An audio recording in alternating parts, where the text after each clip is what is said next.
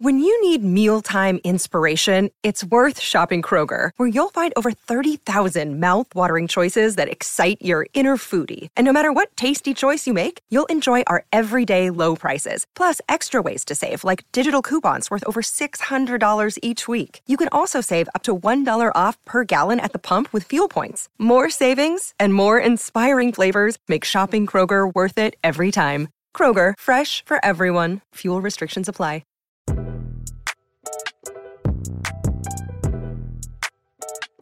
Welcome to The Waves, Slate's podcast about gender, feminism, and the grim side of happily ever after. Every episode of The Waves, you get a new feminist to talk about the thing we can't get off our minds. And today you've got me, Laura Miller, a books and culture columnist for Slate.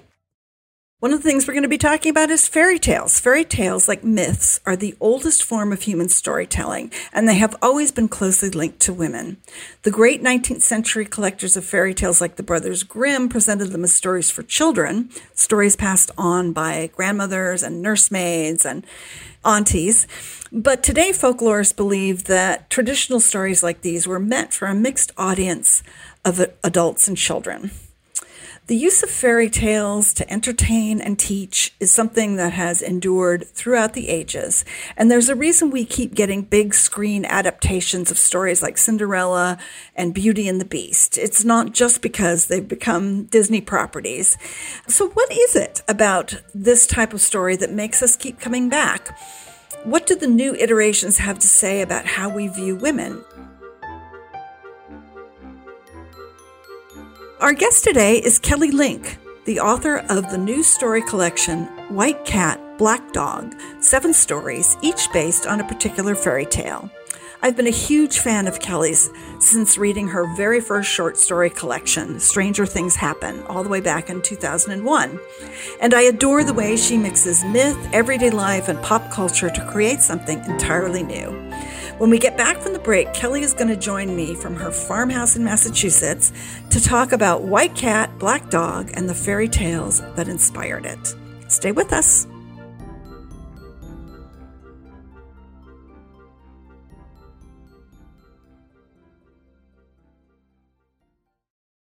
Hey, Wave listeners, if you're loving the show and want to hear more, subscribe to our feed. New episodes come out every Thursday morning.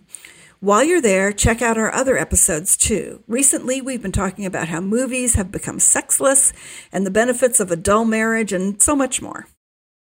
Another day is here and you're ready for it. What to wear? Check. Breakfast, lunch, and dinner? Check. Planning for what's next and how to save for it? That's where Bank of America can help. For your financial to-dos, Bank of America has experts ready to help get you closer to your goals. Get started at one of our local financial centers or 24/7 in our mobile banking app. Find a location near you at bankofamerica.com/talktous. What would you like the power to do? Mobile banking requires downloading the app and is only available for select devices. Message and data rates may apply. Bank of America N.A., member FDIC. For the ones who work hard to ensure their crew can always go the extra mile, and the ones who get in early so everyone can go home on time, there's Grainger, offering professional-grade supplies backed by product experts so you can quickly and easily find what you need. Plus, you can count on access to a committed team ready to go the extra mile for you. Call, click Grainger.com, or just stop by. Grainger, for the ones who get it done.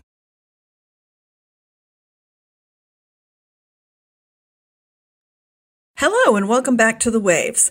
I'm joined by Kelly Link today. Kelly, welcome. Thank you. Thank you so much for having me. And I am thrilled to be able to talk to you about your new book, White Cat, Black Dog. I want to start with kind of the big picture because I have been just a fan of your work for so long. I think there's a story in your first collection, Stranger Things Happen, that epitomizes the way that you work with, in a way that blends ancient myths and popular culture to create stories that speak to these big eternal themes while also being funny and relatable. And it's called The Girl Detective. And we all know who that is because for some of us, Nancy Drew is just as iconic a figure as Cinderella or, I don't know, Orpheus. And she travels to the underworld in search of her mother, this girl detective. And you have another story in that collection, Travels with the Snow Queen, that is based on the Hans Christian Andersen fairy tale. So, well, this new book is kind of deliberately and systematically based on fairy tales, you've always incorporated them into your work. And I'm just sort of curious, when you picked a particular fairy tale, were you sometimes saying, oh, I want to tell this story, and what fairy tale does it relate to? Or did you start with the fairy tale? Like, how did you choose the particular fairy tales? For the most part, I had a story that I wanted to tell. There are a couple of stories where I began with the fairy tale and then thought about what I could do with that story. But mostly the stories began with a character or with a kind of image that I knew I wanted the story to move towards. And then I would begin to think about possible fairy tales that I could use to hang that image on or to insert that character into. And then to think about whether I wanted it to be a very close retelling or if I wanted to camouflage or make the fairy tale as invisible as possible. An interesting thing about fairy tale inspired short fiction is that it seems to be most popular with women writers. And, there's often the attempt to sort of retell the fairy tale from a perspective that might seem more feminist, although arguably they aren't necessarily non-feminist, if you know what I mean. Was there something particular you're trying to do with these? Like with Angela Carter's famous collection, The Bloody Chamber, she was often trying to break open an established story and take it someplace totally different. But that might have seemed more important back in the 70s when she was doing that than it does to you now. I'm just sort of curious if there was a particular way that you approached the original material, like a particular goal. That is a very interesting question. I love Angela Carter. I actually have a copy of the Old Wives' fairy tale book in front of me because I was looking at that introduction again. I didn't want to do something that would feel duplicative of work that she'd already done. What I wanted for myself in this was to deliberately engage out in the open with the kind of work that I am always engaged with anyway. I'm not even sure that to say it borrows the framework is correct, but it comes from, it sort of wells up from a couple of sources. Ghost stories is a big one, but fairy tales is the other big one. And it seemed as if it would be not just a pleasurable experiment, but it would change in some way the way that I worked if I began with a statement to myself in the subtitle that here is one of the sources for this story that I'm going to be writing. Actually, when I say that, I think the story that I'm going to be telling, because fairy tales often feel more told than they feel written. And that also was sort of a useful framework for myself to allow myself to feel as if I was telling something rather than writing something. That's so interesting because I think that really the roots of the fairy tale are in the oral tradition. And while people think of them as being stories that grandmothers told children, adults told children, lots of folklorists believe that they were stories that women swapped with each other while they were doing work with their hands, sewing or churning or something like that. How is a story that is told different from a story that's written? And do you feel like there's some kind of gender connection there? There may be, and part of it is, I think that the two modes, telling and writing, have different kinds of authority attached to them. I kind of crave the authority of the storytelling voice that tells, that has a conversational aspect to it, that feels maybe a little bit more personal, that to me there is a kind of strength there that allows me, I guess, a voice. And if I am writing, there is something interior to the idea of writing. It's almost as if you were pulling something out of the interior. Whereas if I'm telling, I already imagine a kind of audience for myself I imagine that there is slightly more back and forth, but it also is closer to, I think, the kind of relationship that I like to imagine. That, as you're saying, that it is a story told in company, that the audience maybe is commenting back. Maybe that idea, especially of telling, is gendered. That when I imagine telling, I'm not just imagining my voice. I'm imagining a kind of a conversational telling. And the stories also come from kind of a collective place sometimes, too. Well, I mean, the fairy tales obviously do. Everyone in their head has a version of the most common fairy tales. And there are going to be aspects of that fairy tale inside your head that are personal. The things that feel important about it, they may be the same things that other people also find important. But I think that there's something deeply personal about how we imagine a fairy tale pattern and when we're thinking about it for ourselves. Right.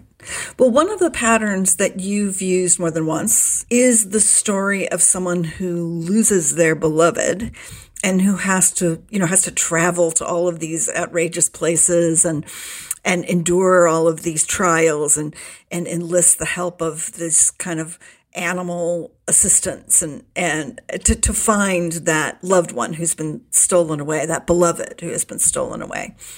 I was fascinated that you, in this new book, you have a story where half of a gay couple does that. It turns out that his husband he had stolen his husband from the Queen of Hell, and she took him back.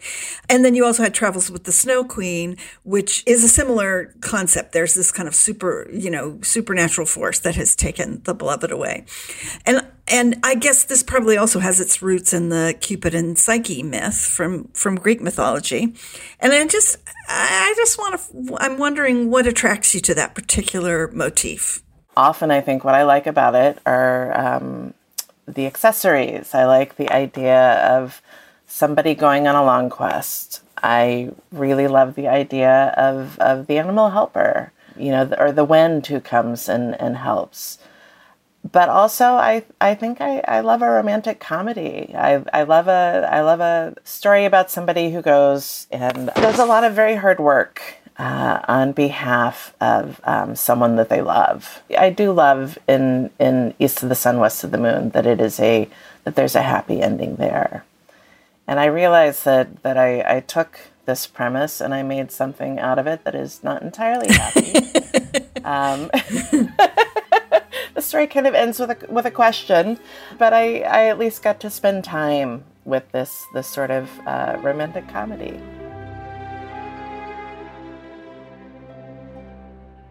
Hey Waves listeners, it's Shayna Roth. Your Slate Plus segment this week is another episode of our weekly And Just Like That recap. Every week from now until the end of August, I'll be taking over your Weekly Plus segment to talk about Season 2 of the Sex and the City sequel series with your favorite Slatesters like Daisy Rosario, Heather Schwedel, Luke Winkie, and more.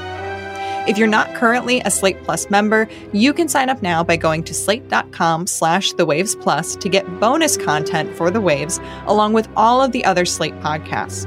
You'll also get unlimited access to the Slate site. No hitting that pesky paywall.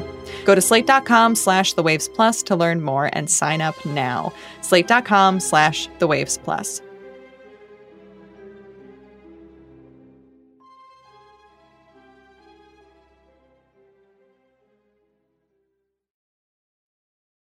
Welcome back to The Waves. My guest today is Kelly Link, author of the new fairy tale-inspired short story collection, White Cat, Black Dog. One of the things people really want from fairy tales is like a moral, right? Like that's often like they're supposed to teach a lesson or deliver some kind of rule of thumb for life. I don't get the impression that that's something that you particularly want to do or feel empowered to do. When you say that people want a moral from fairy tales, I think, oh no. And I think that there are some very general, hard to argue with pieces of advice often in fairy tales. such as treat animals well, be polite to old ladies. That's a really important you one. know. But and maybe and to strike out and sort of follow the path that seems open to you. But I don't particularly think about morals when I think of fairy tales. What I think of is adventure or large events befalling people, which does feel true to life, except it's more compressed in a fairy tale. Large things sort of keep on happening until the story is over, after which point you kind of hope that large events don't befall those characters in the future. One of the things that I like about fairy tales is they are often about people who are trying their best, who are in fact pretty well behaved, but who also are pretty brave in terms of doing the right thing. And maybe that is moral, the idea that you should speak up when there is injustice, or you should sort of listen to good advice, but sort of disregard people who are ill-intentioned. Maybe there is something moral in that. I don't know why I'm so suspicious of the idea of morals. I think when people think about fairy tales as offering some kind of model, they often think of the happy ending. Like people say, I want my fairy tale ending. And then when you actually think about it, you think, well, most fairy tales are actually, it's a happy ending just because of where they choose to end it, And Absolutely. Then when the new story starts up again, it's always about the king, after the wedding or whatever, it's always about the king and queen who can't have kids, who have to do this or that. It's kind of arbitrary. I think the idea of the happy ending is often things have been restored. Maybe the king has changed. Maybe there's a new king instead of the old. Maybe the marriage is beginning. But there's the idea of a kind of balance being restored. The changes are small ones. I think that if I have a quarrel with fairy tales, it's that there's no large institutional change. that small happiness is possible, or happiness within an established framework is possible. But the poor people are still going to be poor on the whole. It's just that somebody may have gotten to move up. So let's talk a little bit about your life as a writer. You live in a farmhouse in Massachusetts, and you have dogs, and you have chickens, and you have an excellent husband named Gavin and a daughter. And you and Gavin have been running a small publishing house and putting out the kinds of books that you love, including your own books, for a couple of decades now. And you even own a bookstore in East Hampton called Book Moon that people should check out if they're ever in the area. And just listening to all of this, I think, this sounds like somebody's fantasy of the writer's life. And but as someone who recently moved to a small town, I also know that sometimes when you want to get away from it all, what you have to sacrifice is sort of the community of other writers. Not always, but a lot of the time. Like the idea of getting away from it all, sometimes some of the all is actually kind of a good thing. But you, I know, often meet with two fellow writers, Cassandra Clare and Holly Black, who are mostly known for writing YA fantasy and really hugely popular work. I'm wondering if you could tell me a little bit about this. I mean, this is, again, part of your whole charmed life thing, where you get to hang out with these other writers as well as being able to get away with it all. But can you tell me what those friendships are like and how they affect your work? And do you feel like Cassie and Holly have had a big effect on your work? I mean, has having that particular community changed your work, do you think? I am sure that it has, in the sense that we talk through with each other the projects that we are working on. And I think that one of the earliest things that I learned was that talking through a project for me did not distort that project. It didn't mean that I was no longer to access the things about it that made it interesting. We were talking about fairy tales and the idea of community and gossip. And for me, it felt like that it was there is the collective approach to the things that I am most interested in, which are not just, the things that I'm writing about, but the question of how best to work as a writer, what it means to have a career as a writer, how genre operates, what are the pieces of a story pattern that feel most essential, and which pieces of a story pattern are variable. That working and talking with two other writers has made it possible to have discussions about this, and that my point of view, which is necessarily limited because I'm only one person, having access to two other patterns of thought about how storytelling can work is enormously enriching for me. And I really love being in an environment where if I write a scene and it feels stale to me, or it feels as if it doesn't quite have the quality that I want, being able to pass it across the table to another writer and say, will you take a look at this? And then maybe we can talk about it. That there's an editorial aspect to the community.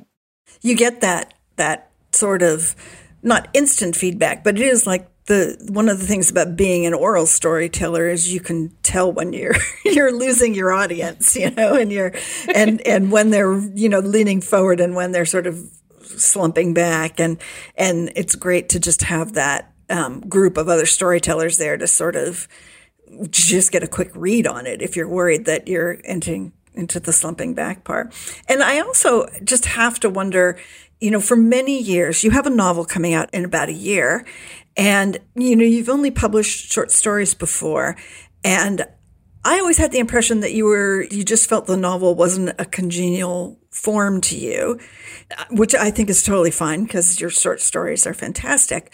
But I'm also wondering if maybe Cassie and Holly helped you do this thing, which maybe, or convinced you that it was worth doing, or, they might have played a role in helping you, because I know writing that novel was grueling for you.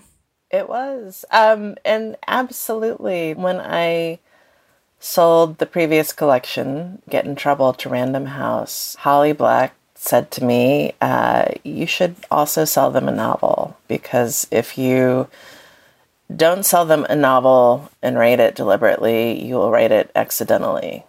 And that felt true. She pointed out that my short stories were getting longer and longer, and that I seemed to be tempted by the deeper water of the novel. And I will agree with you that I don't find the novel form congenial, but I did find it interesting.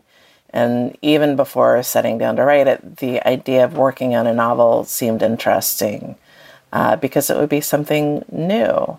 And I absolutely think, because I have been writing with them for years now, for well over a decade, I have workshopped any number of novels with them. I've sat with them while they are in agony,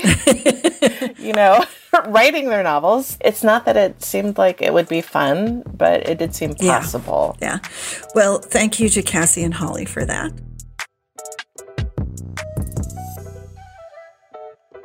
But alas, that is all that we have time for today. I want to thank Kelly Link so much for coming to The Waves to talk about her wonderful new book, White Cat, Black Dog. Thank you so much. That's our show this week. The Waves is produced by Shana Roth. Daisy Rosario is senior supervising producer. Alicia Montgomery is vice president of audio. We'd love to hear from you, so email us at thewaves@slate.com. And The Waves will be back next week. Different host, different topic, same time and place.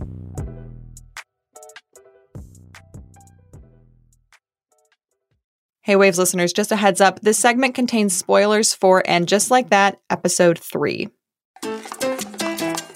Hey Waves listeners, it's Shana Roth. Every week we're posting a recap of the Sex and the City sequel, And Just Like That, exclusively for Slate Plus members. Here's a little bit of what Slate writer Luke Winkie and I had to say about Episode 3. what are this show's politics? Last episode, there was like a weird comment about Democrats while Carrie was at a store with Charlotte. Breathe. Unknown caller. Better not be the Democrats again. This episode, you have a guy wearing a tie-dye mask and a like N95 mask underneath that. And that guy apparently has BO, which, I mean, didn't people smell bad jokes die like 10 years ago? That was weird. And then nobody cares when a guy is full-blown shoving jewelry in his pockets, but then Carrie yells out, "I have COVID," and suddenly everyone loses their minds. What's he doing? What the fuck is this guy doing? Hey, his cater waiter is stealing my shit! Security, help! Somebody do something! I have COVID! Security, someone! Hey, this guy is stealing my stuff! Somebody help me! And then, as you mentioned, you have this scene in the school where all of these middle-aged women are talking about being on this MILF list, and then a kid walks out, a minor. He's in high school, and they're all like drooling. You that bitch. You that bitch. Ooh. Ooh. Use that Milo H for hot. Ooh. Fuck. Ooh. It be like. Why do I feel like Blanche Dubois? Like, it's all so bad, and it felt very regressive. Yeah. I actually I'm glad you brought this up. I feel like my parents are good, solid Democrat voters. You know, I've been around a lot of people of this age bracket that, you know, skew left. I kind of notice in them what I notice in this show, where like there's like a real desire to like live by the right code of ethics, to be like quote unquote woke. And you obviously see that with how diverse the cast has gotten and just how they're just not, I mean, some of those old Sex and the City episodes have not aged well. And they've really tried to make an effort to not atone for that, or at least be aware of it. You know, it's a kind of, you know, that obviously the show has dealt with, you know, cancel culture, things like that. But I do feel like people that demographic, even if they want to demonstrate that or want to live by that, there is still a part of them that feels maybe a little bit resentful, or like a little, maybe feels that all this stuff might be the slightest bit stupid, or like that people might be overreacting a little bit, and a little bit of exhaustion, which I don't think that in itself is necessarily like, you know, you're not evil for feeling that way necessarily. But I do kind of notice that in this show. It's a show where people of this age demographic are trying to engage with this stuff and kind of live by it, but there has to be a voice somewhere in their head that still seem a little bit exasperated by it. Does that make sense? It does. And it's weird because I could almost forgive the we're grown women and we're going to go, ooh, over a cute teenager almost. But then you couple that in the same episode where a sound guy goes fishing down the shirt of Nia Wallace when her mic slips while they're recording a documentary. I think my mic slipped down. Oh, Brian. Yeah, I'm on it. I'm sorry. I'll get that for you. It's fine. Pardon my reach. I just gotta. Oh yeah, sure. Of course, yeah. Shouldn't you buy me dinner first? You know what? I really think we got it, and we're running over, so I think we can just wrap it up. Copy, if you like. Oh, okay. Were you serious about that dinner?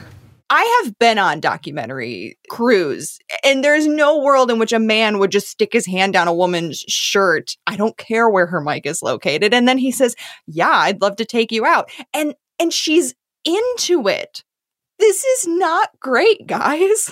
Yeah, it was a little tough. So it was one thing in the beginning where like, okay, maybe I can suspend my disbelief that this is the only recourse here, that he just has to kind of shove his hand down her shirt. But then like, is like, are you serious about that date? Like that part's like, okay, if this was attempting to be like, you know, just maybe a little fraught, but still a meet cute of like, oh, this is awkward. You know, hey, we're stuck on this desert island together. What else is there? What are those? That's fine. That part was a little odd. I don't know if there's a reckoning or like coming, or if they're going to try to engage with this a little bit more. But right now, this is a world where the best place to meet a hot divorcee in their 50s and 40s is to do it at work. I know. I really, for her, I want them to bring back the guy in the bar from, I think it was episode 1 or 2, who used to be hot. on CSI. He was hotter than the other guy. Right? Bring him back. He has to come back. I would be shocked if he's gone. I hope so. They had some real chemistry. I liked it.